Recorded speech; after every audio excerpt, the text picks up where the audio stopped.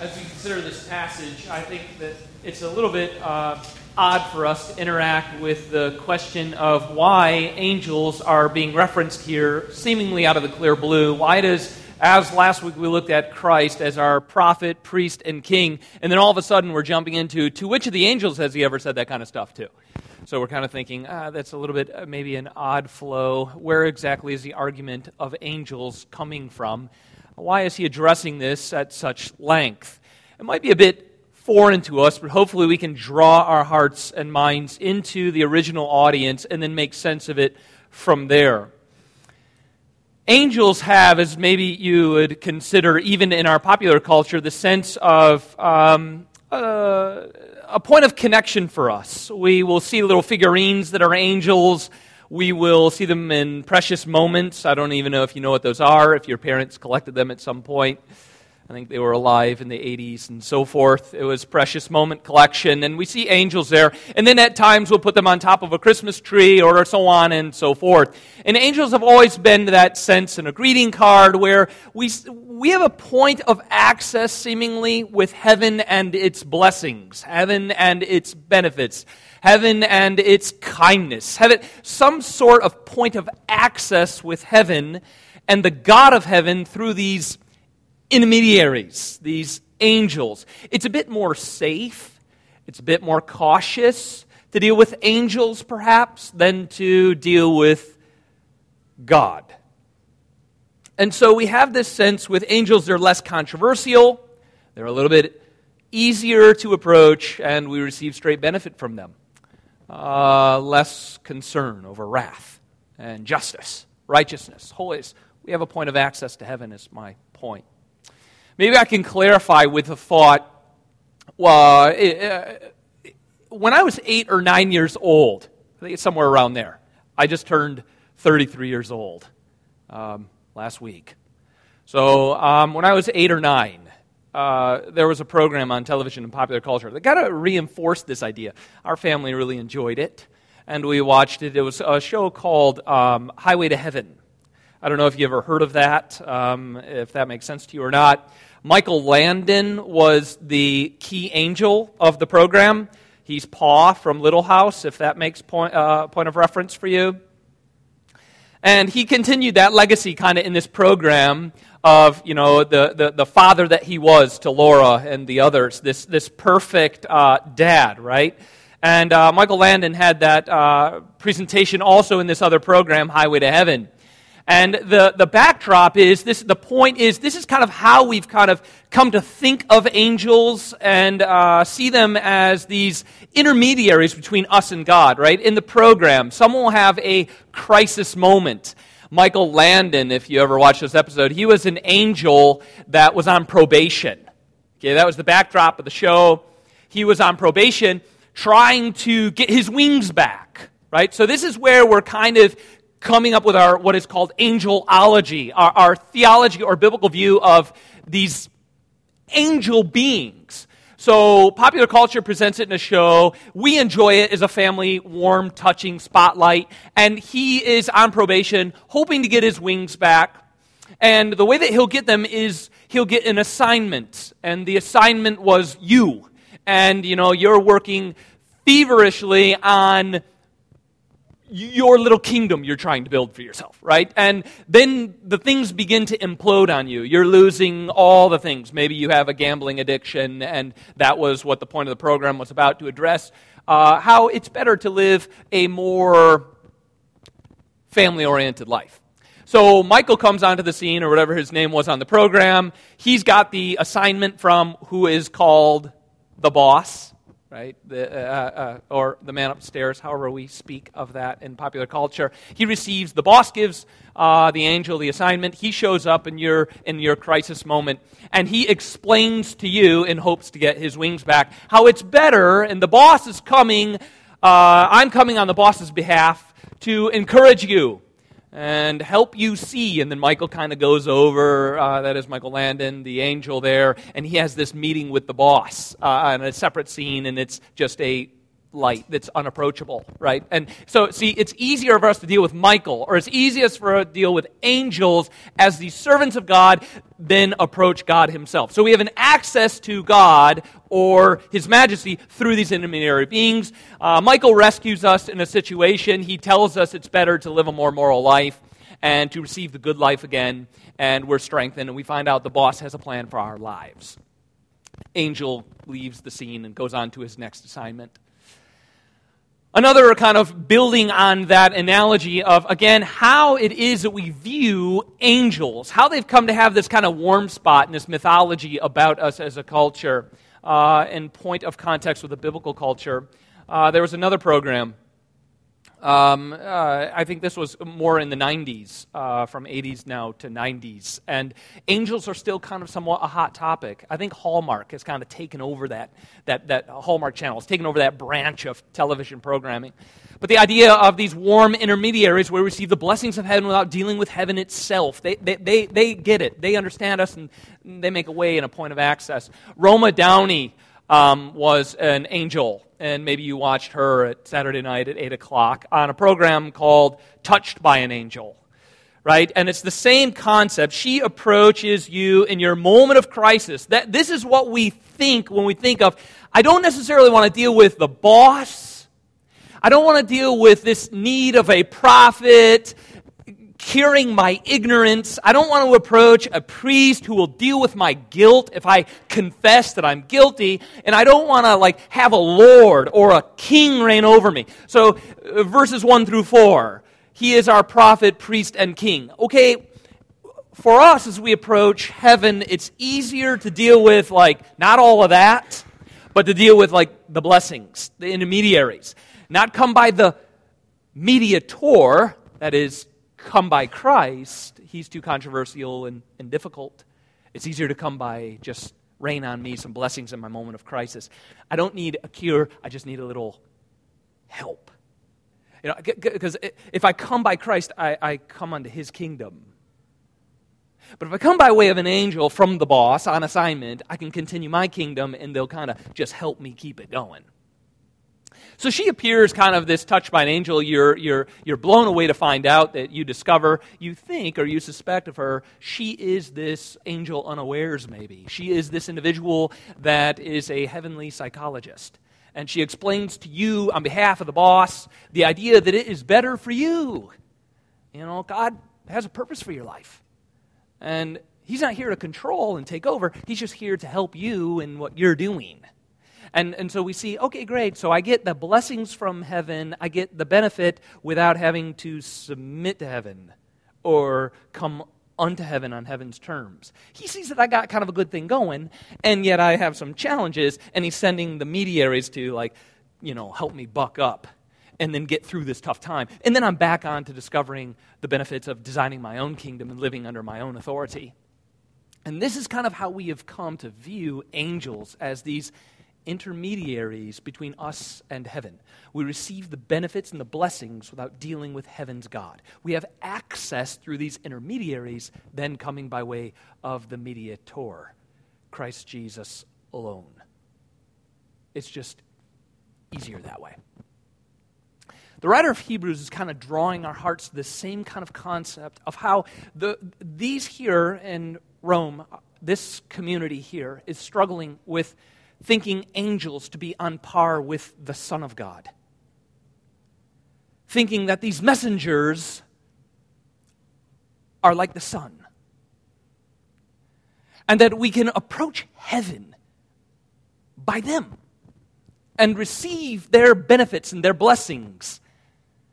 And here, in a quest for the apostle to address the church, we are misplaced to put our affections upon them.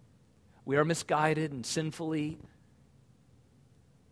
pursuing worship of any other being than Christ Jesus alone.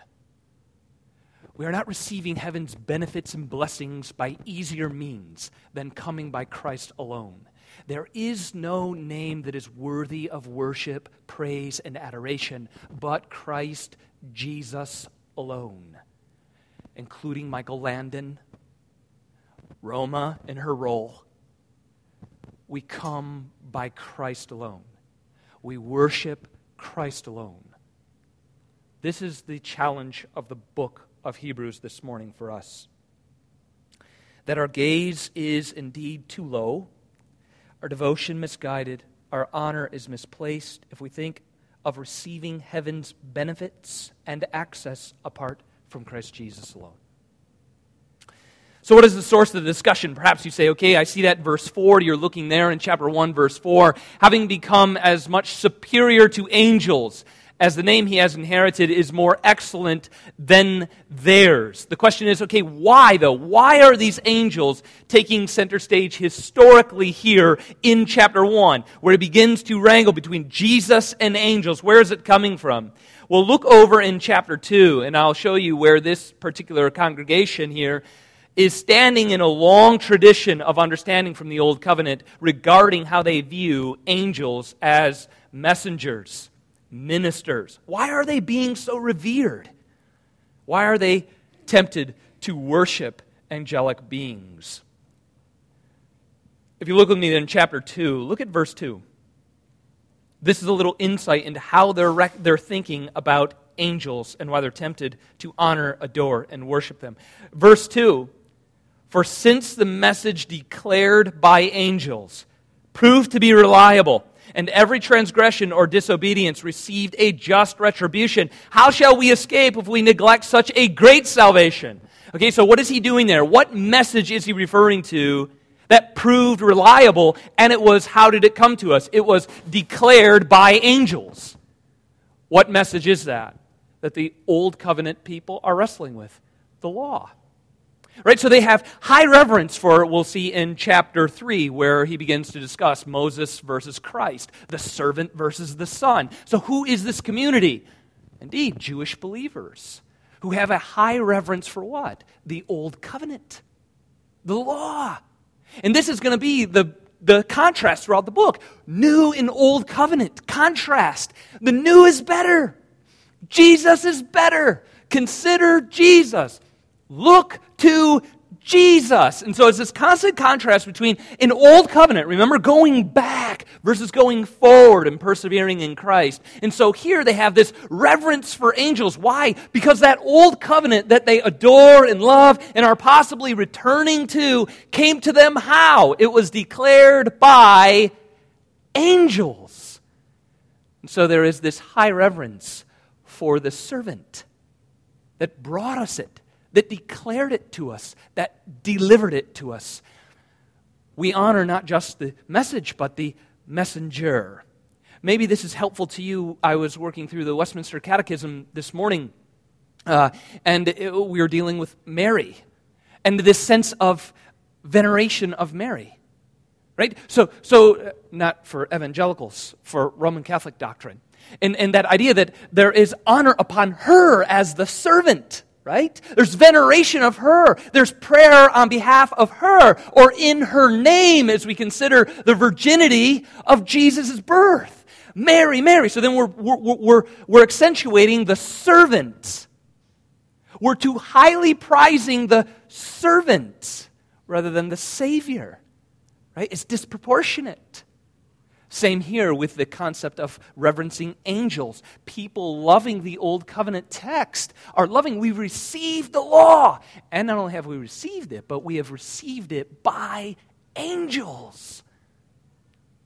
So immediately the apostle to the writer of Hebrews says, Jesus has a more excellent name than them.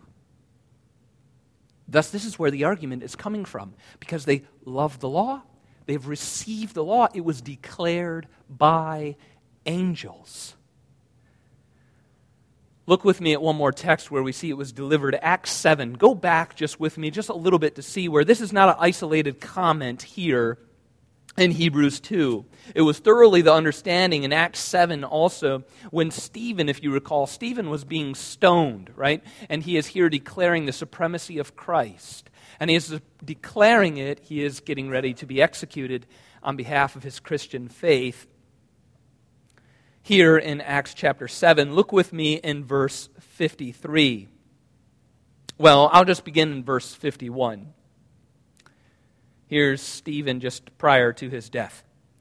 You stiff-necked people, uncircumcised in heart, and ears, you have always resisted the Holy Spirit. As your fathers did, so do you. Which of the prophets did not your fathers persecute? And they killed those who announced beforehand the coming of the righteous one, whom you have now betrayed and murdered. You who received the law as delivered by angels and did not keep it. Back in our text of Hebrews. So you see here this idea of how those who prize the law prize not only its contents as they understand it, but they also prize the messenger disproportionately as the ones who declared it and delivered it. So these angels took on this sense of worship, adoration, and praise. Yet it is indeed that the law was, as we look at Acts and we look at Hebrews 2, it is clear from the text of Scripture that the law did somehow between God and Moses. If you go back to that context where Moses is on the mountain and he's actually receiving the Ten Commandments, there's no mention there really of angels that are functioning as intermediaries between God and Moses. Yet clearly coming out of that is the reference that angels were mediating the law, somehow serving Moses as they were executing God's divine will to Israel, to the servant Moses. And then clearly Stephen speaks that way here as he is dying, and also the writer of Hebrews here. It is a sense of well-received understanding that they declared and delivered the law as servants of God. But the issue here in Hebrews is that the one whom they declared, right? It's not just the delivery of the law. It's not even just the deliverance or the declaration of the law, but the one in whom it did declare is the substance of the law.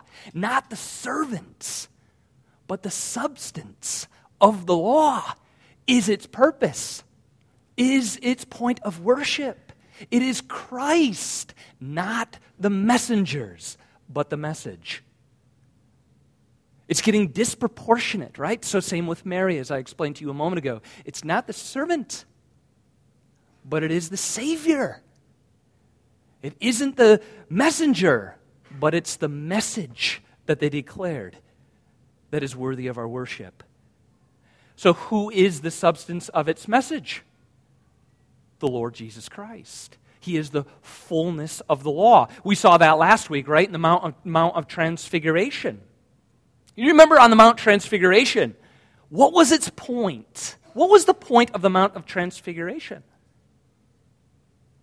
Elijah was there, prophets, Moses was there, law, and Christ is there.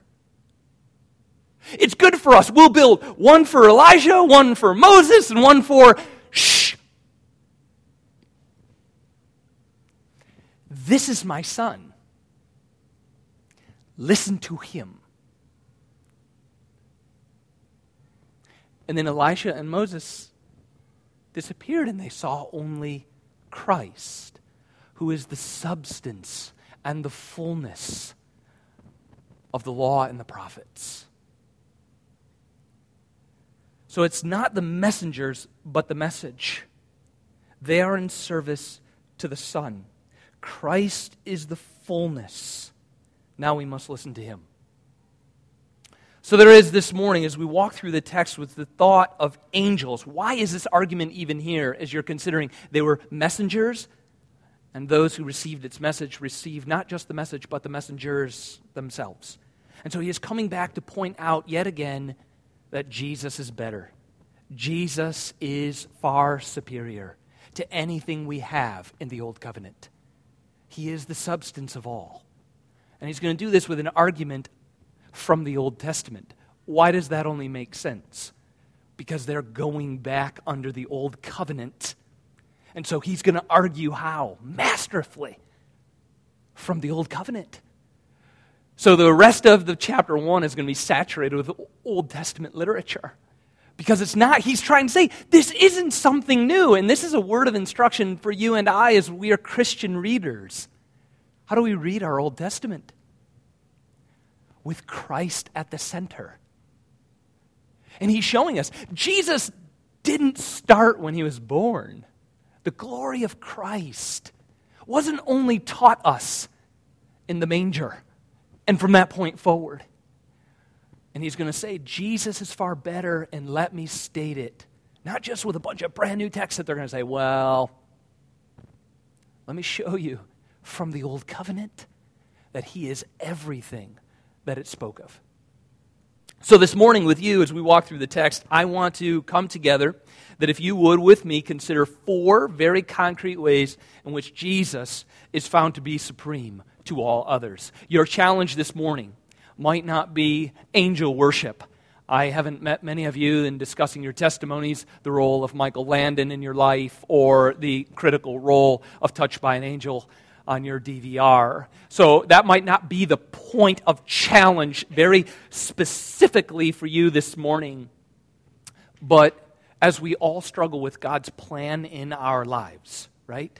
Why do we struggle with it? How many of you struggled this week with God's plan for your life? No need to raise hands. I already know you're all guilty. So no need. Whoever didn't raise their hand, we'll pray for you. So my challenge this week wasn't to look at old reruns of Highway to Heaven. I gave up on that, by the way, when I was 8 or 9 because I was home alone watching Highway to Heaven, and people came to break into my home. And he didn't show up on assignment for the boss. Thankfully, the police got there. But nonetheless, Highway to Heaven was on the TV. So my sense of angel worship went out very early. They were nowhere to be found. So yet we all do struggle with God's plan for our life. And the reason that we struggle with it is because, if we're honest, brass tacks, rubber meets road, it's because we don't really want what he wants. We want what we want. And we want an angel to show up on assignment and give it to us. So there's little points of frustration in our walk with the Lord because of his supremacy, and the point of wrestling with our own sin because we want what we want and we just want him to give it. But that's not the plan. And that's not the point of why he gave us his son. So that like our kingdoms, where they're a little bit faulty, will be patched and repaired, but otherwise good to go. He gave us the supremacy of the Son in order that we might be drawn in to his kingdom. Find well-being, find a sense of purpose and meaningfulness as we're caught up into Christ, who is supreme, not caught up into us and our own little kingdoms. That's the point. So if we look at it, I want to say 4 very concrete ways from the text that Christ reigns supreme, and by coming unto him and acknowledging and joyfully, willfully submit to his supremacy, we will find that sense of meaning, well-being, and purposefulness in our lives as we submit our supremacy to his.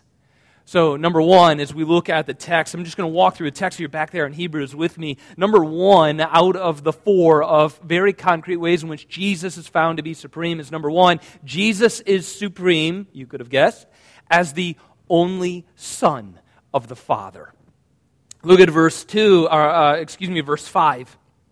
This is how he begins his argument. He already began it in verse 4 with saying, he has a more excellent name than theirs. 4, and here's the grounds of his argument, he begins to argue for the supremacy of Christ, and he starts with the fact that he is the only Son out of all of the heavenly myriads of beings. Verse 5, 4, to which of the angels did God ever say?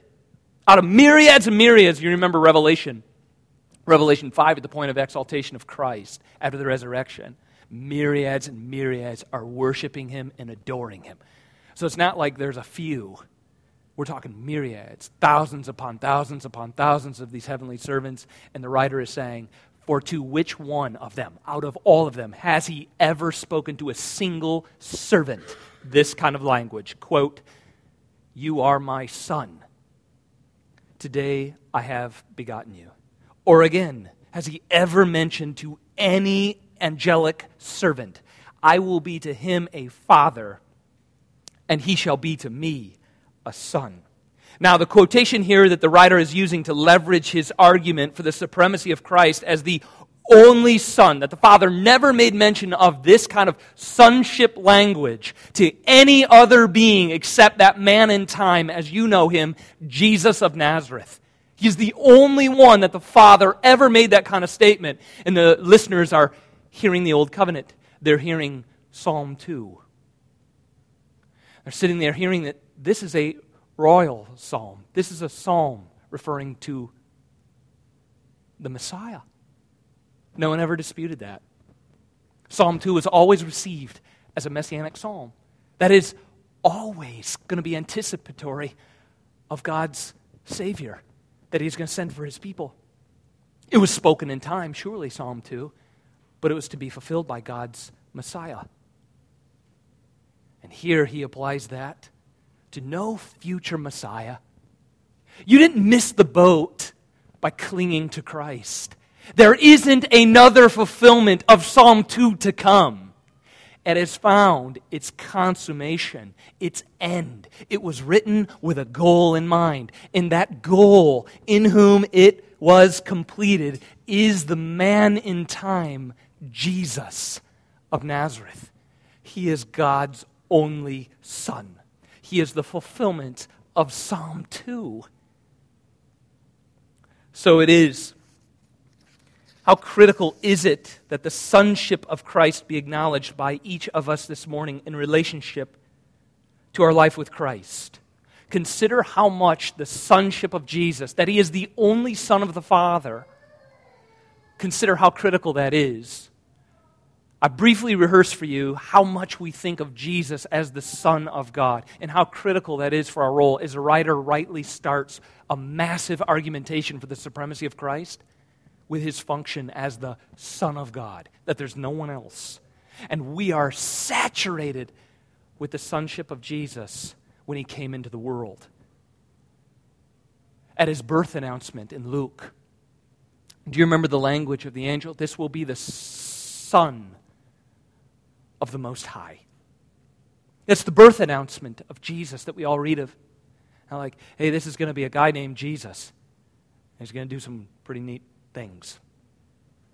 Or he is just a miscellaneous prophet in a long lineage of others. No, the birth announcement, this is the Son of the Most High. Then His baptism. Do you remember the announcement in Matthew at His baptism? Just before Christ, and we're going to look at this, another plug for our class this afternoon. We're going to be looking at the work of Christ on our behalf and His active obedience. Do you remember just before He went into the wilderness? For how many days? 40? As a reader, is that interesting to you? Because you think of, oh wait, yeah, Israel went into the wilderness for 40 years. Interesting. And the obedient work of Christ our Redeemer. 40 days in the wilderness, and just before He went, He was baptized, you recall, and the announcement from heaven was, this is my Son, in whom I am well pleased. That's critical for you in this very hour.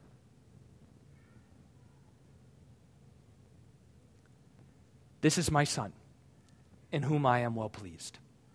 It goes then from His baptism to His transfiguration that I already covered with you this morning. Do you remember?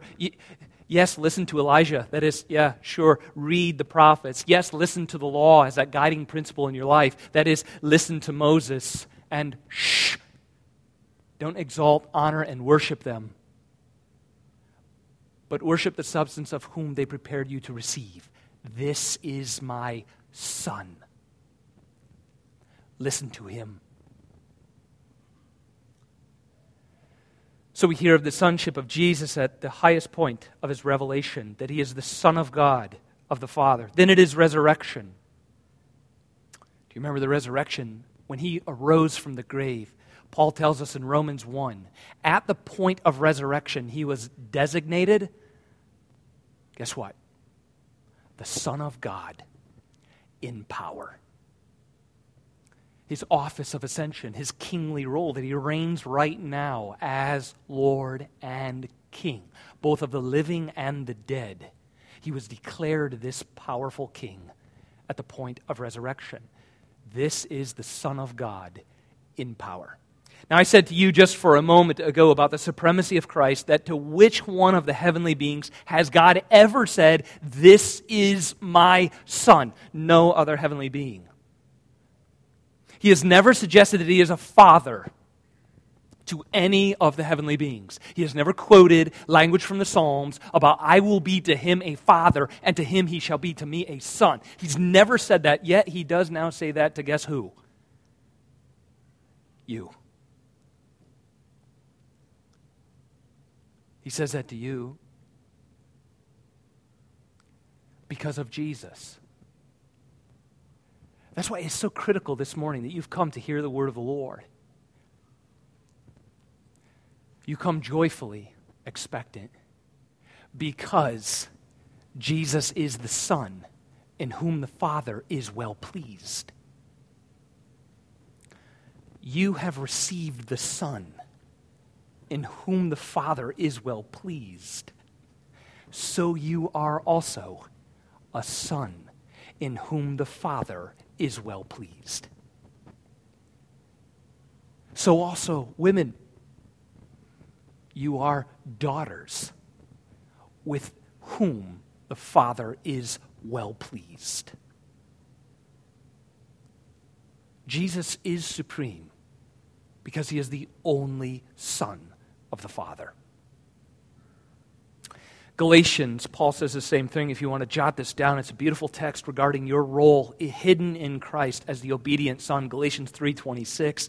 I'll just cite it for you. You don't have to look there. But listen to the language of how Paul also applies the thought of Jesus as the rightful son to each son and daughter who are hidden in him. Verse 26 of Galatians 3. For in Christ Jesus, you are all sons of God through faith. Consider secondly then from our text here of we saw Psalm 2 as the eternal Son of God in verse 5 and the supremacy of Christ as the only Son of the Father. There is no other Messiah or deliverer for God's people. But secondly, Jesus is supreme as the only Redeemer. Look at verse 6. So there is no other Redeemer or Messiah. There is no other Son. There is no other Redeemer for God's people. Verse 6, and again, when he brings the firstborn into the world. Okay, so the beginning of the new creation, the beginning of our life in Christ, the supremacy of the firstborn was born into the world. He says, let all angels, all God's angels, worship him. So here in the text you have two things happening in verse 6. This is also critical for your salvation. And so he's arguing this way about the supremacy of Christ. Look there in verse 6. He hits on first a touchstone of your faith. And that is, again, when he, you want to notice, brings the firstborn into the world. What blessed doctrine do we rejoice in, that the firstborn was born into the world, other than the incarnation. The great mystery that God became man and dwelt among us. This is the first step in us being redeemed, is the humiliation of Christ. What angel undertook that? What servant was a son? And then as a son was made like the children, that he might redeem all the children. The first portion that draws us to worship Christ, and also the angels are commanded, you also worship him, is the fact that he entered into time, was made like us in every way, tempted as we are, died in our place, and was raised 3 days later. This is the gospel. So we acknowledge that he became like us, that he might redeem us, and God's servants, you cannot worship them, for they worship him. The supremacy of Christ as the only Redeemer of God's people. There's two components: incarnation, which is his humiliation, and his exaltation because of his resurrection. So we worship Christ as the God brings the firstborn into the world, the God-man. He says, let all of God's angels worship him because of his exaltation. So secondly, Jesus is supreme as the only Redeemer. I want to encourage you already. Start thinking about your struggle with God's plan for your life. How it's very clearly not going according to plan, right? I don't know if you used to watch the A-Team or not, but that was like the best show in the 80s when I was a kid. I'd take that over Highway Heaven anytime. And at the end of every episode, I think his name was Hannibal, if I recall. I had the van, figurines, the whole thing. And at the end of every episode, he would stand on the ledge of the van or at some point smoking his cigar of victory, and he would say, I love it when a plan comes together. Because they always won, right? And yet you look at your life and you say, I would love that too. I would love it if a plan would just come together. And then we need to be pushed in the direction by faith to the supremacy of our Lord. Wait a minute. An eternal plan is always put together. So the issue isn't the plan, the issue is my version of the plan. And so thus the rub. Because we really don't want the plan, we really want our plan, and we want the plan to deliver our plan. So we need to be drawn into the supremacy of Christ. There is no other Redeemer for your life. There is no other way to find forgiveness. There is no other way to find well-being. We have to embrace that by faith and encourage one another. Because every day we start out with our version of the plan. Because why? We sense it will give us peace. If it works out on time, and if it goes the way we've calculated, then we'll have peace, we'll have well-being, we'll have meaning, because we know what meaning is. Meaning is found in Christ. Peace is found in Him who saves, including saving us from ourselves.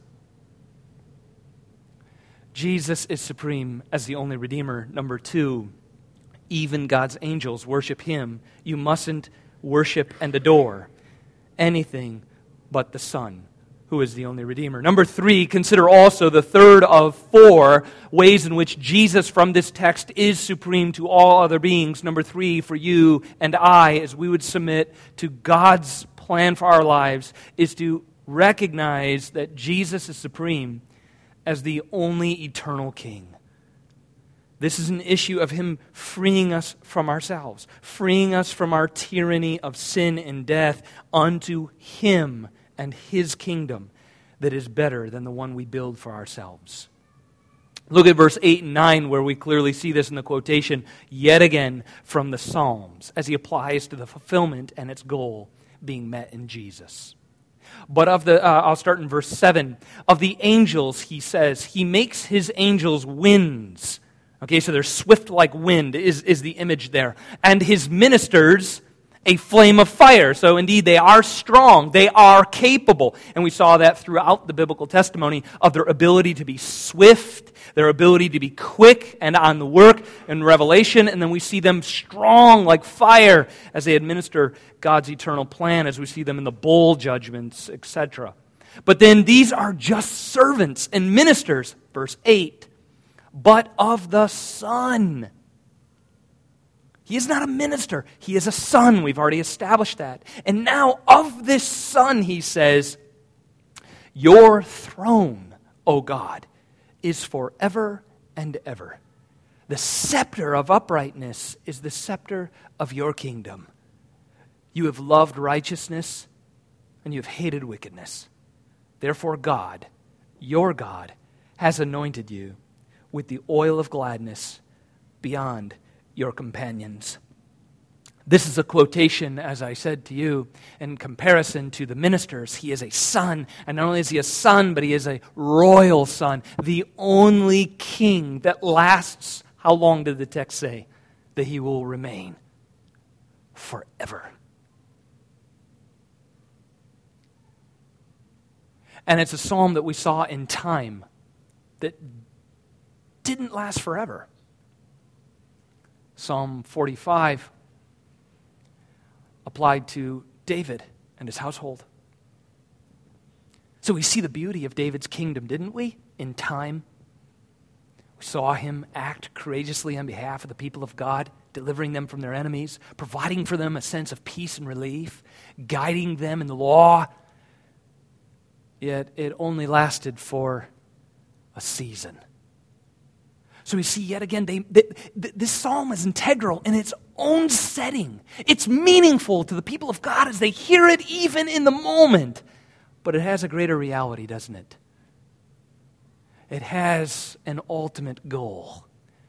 That it served the people of God in time to recognize the strength of the Davidic kingdom. Yet also, they have eyes and they see the weaknesses of the Davidic kingdom. Yet they remember a covenant promise that God would one day rise up a king from the house of David. And his kingdom, O God, would remain forever and ever. And the scepter of your kingdom is uprightness, and you have utterly hated wickedness and loved righteousness. And this is none other than Jesus of Nazareth in time. He is the Son of the Most High. He is the eternal King for God's people. So, back to your life. When you hear a text like that, and you know its goal is Jesus, and it's directly applied right here to the man in whom you say you are hidden for righteousness' sake. You love him as your Lord. You're pursuing him by faith with your life. What sense then does it make to continually, with a spirit of frustration, strive to build your own kingdom?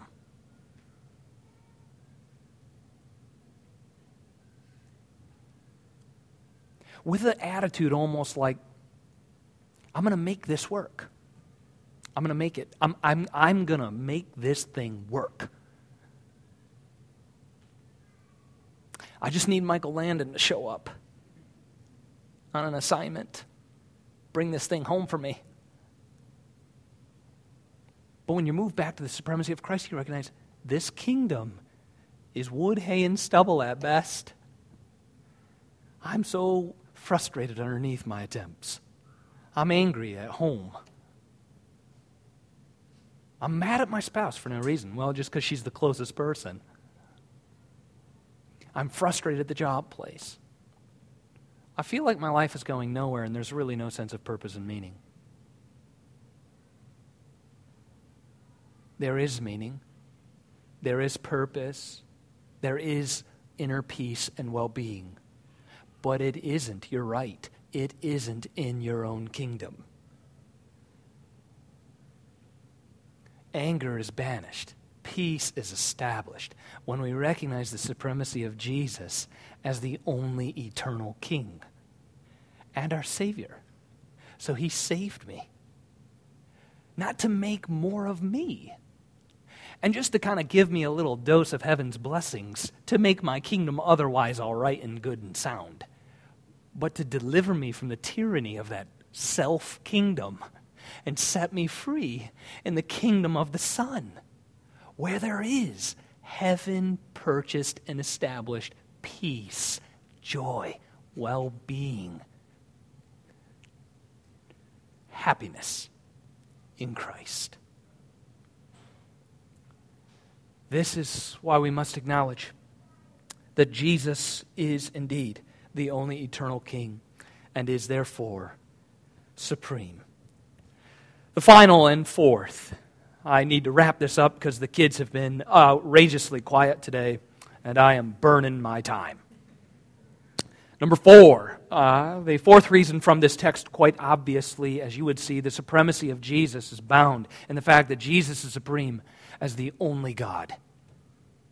The only God. There is no messenger, There is no prophet, there is no other priest, there is no other king, there is no other son. There is only the man, Christ Jesus, perfectly God, perfectly man, who is the Son, who is the Redeemer, who is the King, and is himself God Almighty. Beginning in verse 10, as we look at the supremacy of Christ as the only eternal King. And you laid the foundation of the earth in the beginning, and the heavens are the work of your hands. They will perish, but you remain. They will wear out like a garment. Like a robe, you will roll them up. Like a garment, they will be changed. But you are the same, and your years will have no end.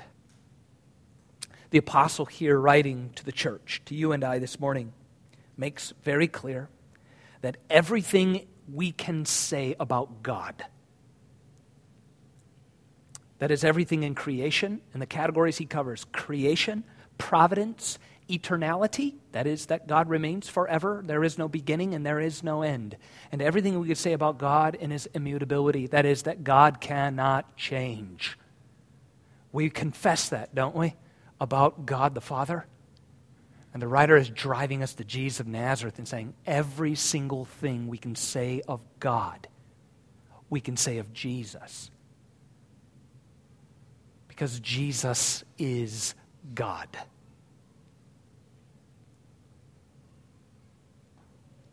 So then I ask you yet again in your own life, if he is, you receive that he is Redeemer, you receive that he is the Son incarnate, you receive that he is the King, now you come full circle and you submit that he is God. What sense does it make to take the brick and mortar of your own plan, kick and cry against the kindness, merciful plan of God,